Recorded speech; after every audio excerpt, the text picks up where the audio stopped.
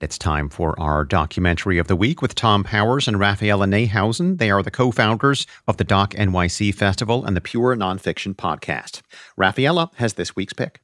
The U.S. and the Holocaust is a three-part series focusing on the World War II era when European Jews sought to escape Nazism by emigrating to America. Historian Peter Hayes explains that many were turned away. We all tend to think of the United States as this country with the Statue of Liberty poem, "Give me you're tired, you're poor." But in fact, exclusion of people and shutting them out has been as American as apple pie.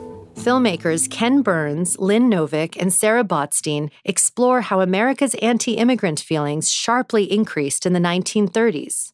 In hindsight, some people blame President Roosevelt for not accepting more Jews.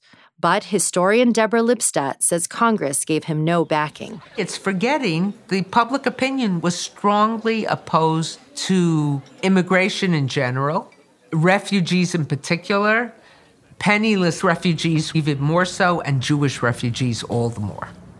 It's on a lot of people. It's on everyone.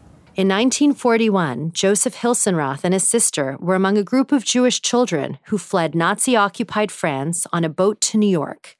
He describes what it meant to see the Statue of Liberty. I realized that I didn't have to worry about getting killed, which was part of your being, and that you're going to be able to live and grow old and have a life.